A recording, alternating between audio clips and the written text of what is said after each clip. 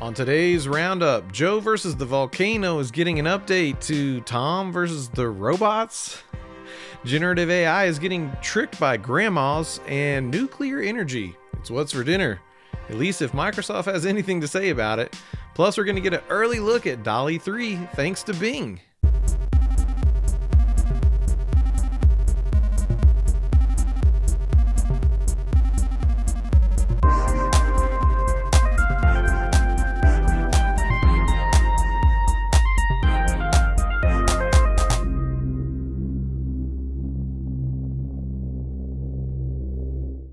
Welcome back to AI Roundup. I'm your host, Phil Buck, and I've got a ton of AI related news for you today. But first, some other events coming up on the MSP Media Network. On Thursday, we'll have a special report from MSP Dispatch, and they're at DattoCon taking interviews. It's going to be really exciting. And later that same day, the Tech Bar is back with Powerhouse Ray and guest host appearance by Alex Boyd to welcome Trevor Thomas of Zen Contract. And something I'm super excited about on Friday, you got to check out the latest episode of 38 at 38. That's at 5 p.m. on Fridays with my homie Ashley Gordon of Level Agency. I think you're really going to like the episode. It's a crazy one. Okay, so I've got a huge bunch of stories really for our AI alert segment. Normally I like to hit on images that have fooled people, but this one is a way bigger scope than normal. Celebrities like Tom Hanks and Gayle King are raising concerns about how scammers used AI to create fake versions of them. Tom Hanks warned that an AI version of him was being used to advertise a dental plan he has nothing to do with. Gayle King of CBS News was also featured in a manipulated video promoting a weight loss project. And also in the news this week, Zelda Williams, the daughter of the late comedian Robin Williams, spoke out against AI recreations of her father, calling them disturbing and unethical. And, honestly, I had so many articles lined up for today's show that I had no intention of covering these stories about celebrities being spoofed by AI. It felt unavoidable, though. I mean, I was going to check the news. These were everywhere. I mean, they just completely covered my technology segment of my Google News that I checked. So, before I really dug into them, I thought this was going to be a case of like a legit company that was using AI to make commercials without these celebrities' consent. And, I was kind of hoping I would get to go off on a whole thing about, fair use as the clause that makes a loophole for them to be able to do this without their consent. But, once I started to look into it, these are just straight up scammers. They don't really care about consent. They're just putting the stuff to use, getting away with it as long as they can. And, honestly, it just reminds me of when I see something like, the hosts of Shark Tank. They have to make these public statements sometimes, or sometimes they do like a specific segment of their show where they, they say these certain products that are endorsed by them are totally fake. And this is a practice that you see, it's been going on forever. It's pretty sad that this is the state of these technologies already, but I'd be lying if I didn't say we all saw it coming. All right, some really interesting stuff for our actual impact today. This one from Ars Technica by Benj Edwards. We're seeing the return of the grandma trick to fool AI chatbots into doing things they're supposedly programmed not to do. We've seen this before when people were asking ChatGPT or Snapchat's My AI to sing them a lullaby to help them fall asleep with lyrics about how to make napalm. And it worked. Well, apparently you can use the same logic to get Bing's chatbot to read CAPTCHAs. This is fascinating because, really that's the purpose of a CAPTCHA, is to prove that the user is a human.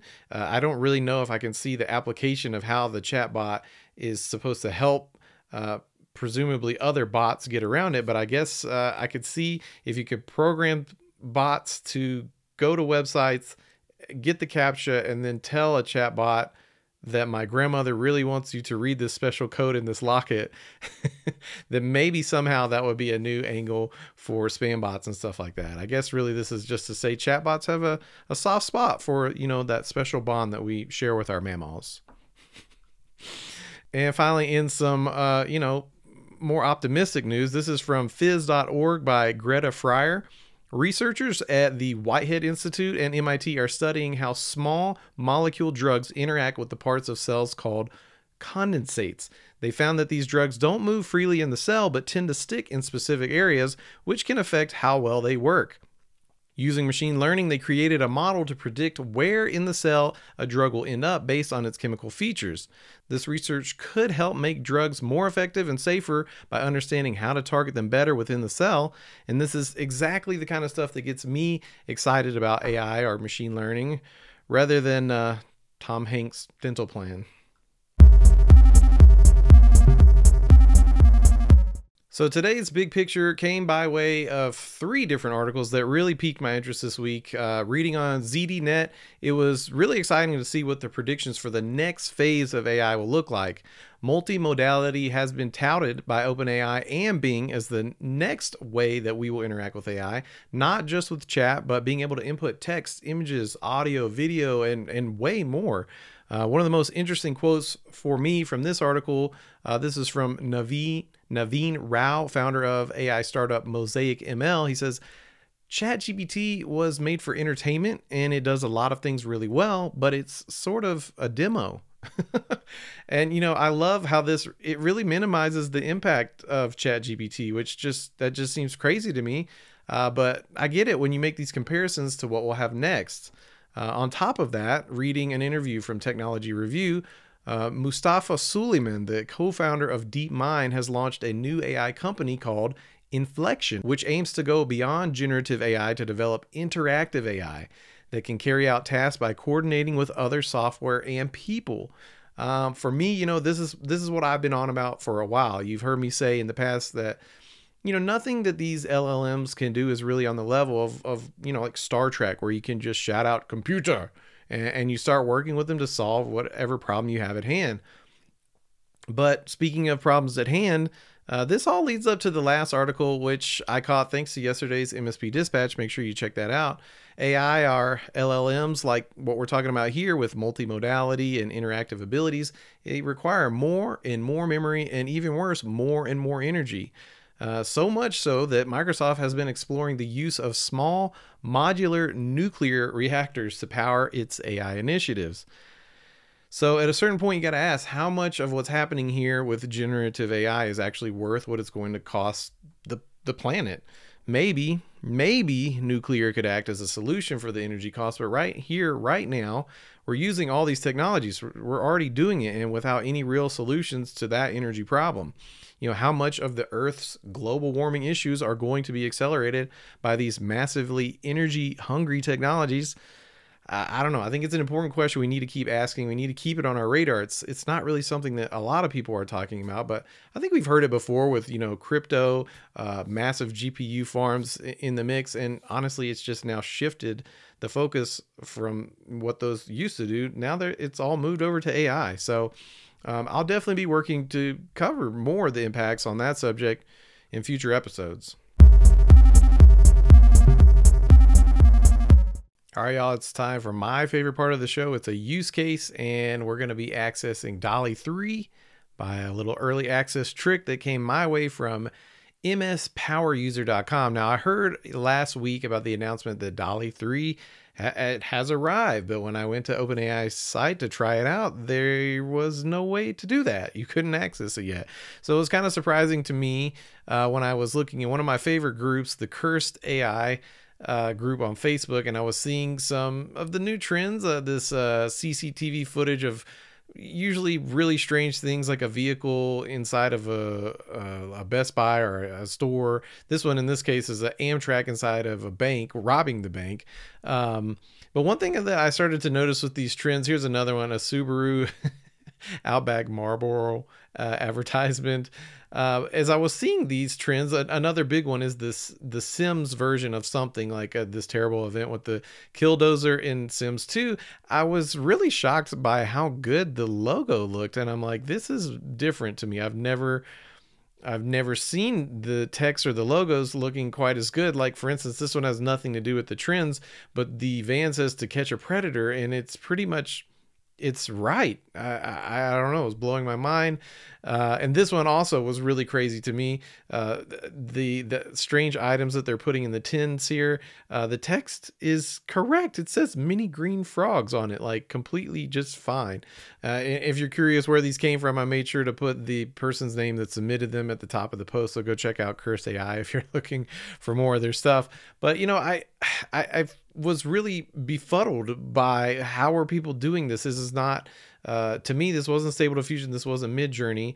And I quickly figured it out that, it's DALL-E 3, but they're doing it not through OpenAI's interface or anything like that. You have to go sign up for Bing, the chatbot. I haven't done it yet. I know I should probably be ashamed of myself because, I'm the AI guy. Why haven't I tried this one yet? It's honestly because I heard a lot of bad stuff about Bing. I heard it didn't work.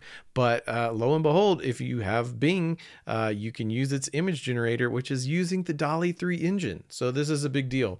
All right, so you know me, we have got to try it out. So the first thing I did is to test this out. I plugged in the first prompt that we were talking about, CCTV footage of an Amtrak locomotive robbing a bank. I just wanted to see if it looks similar enough to kind of confirm my suspicions. And yes, I do think this is the case, that everyone is using the image creator with Bing. Now, it's really simple. If you want to use this, you just got to go sign up for a Microsoft account. If you don't have one, can't use a work or school account, you got to sign in with your personal to do this. But once you do that, I mean, you're in. You just start creating. So let's take a look at some other ones that I did here.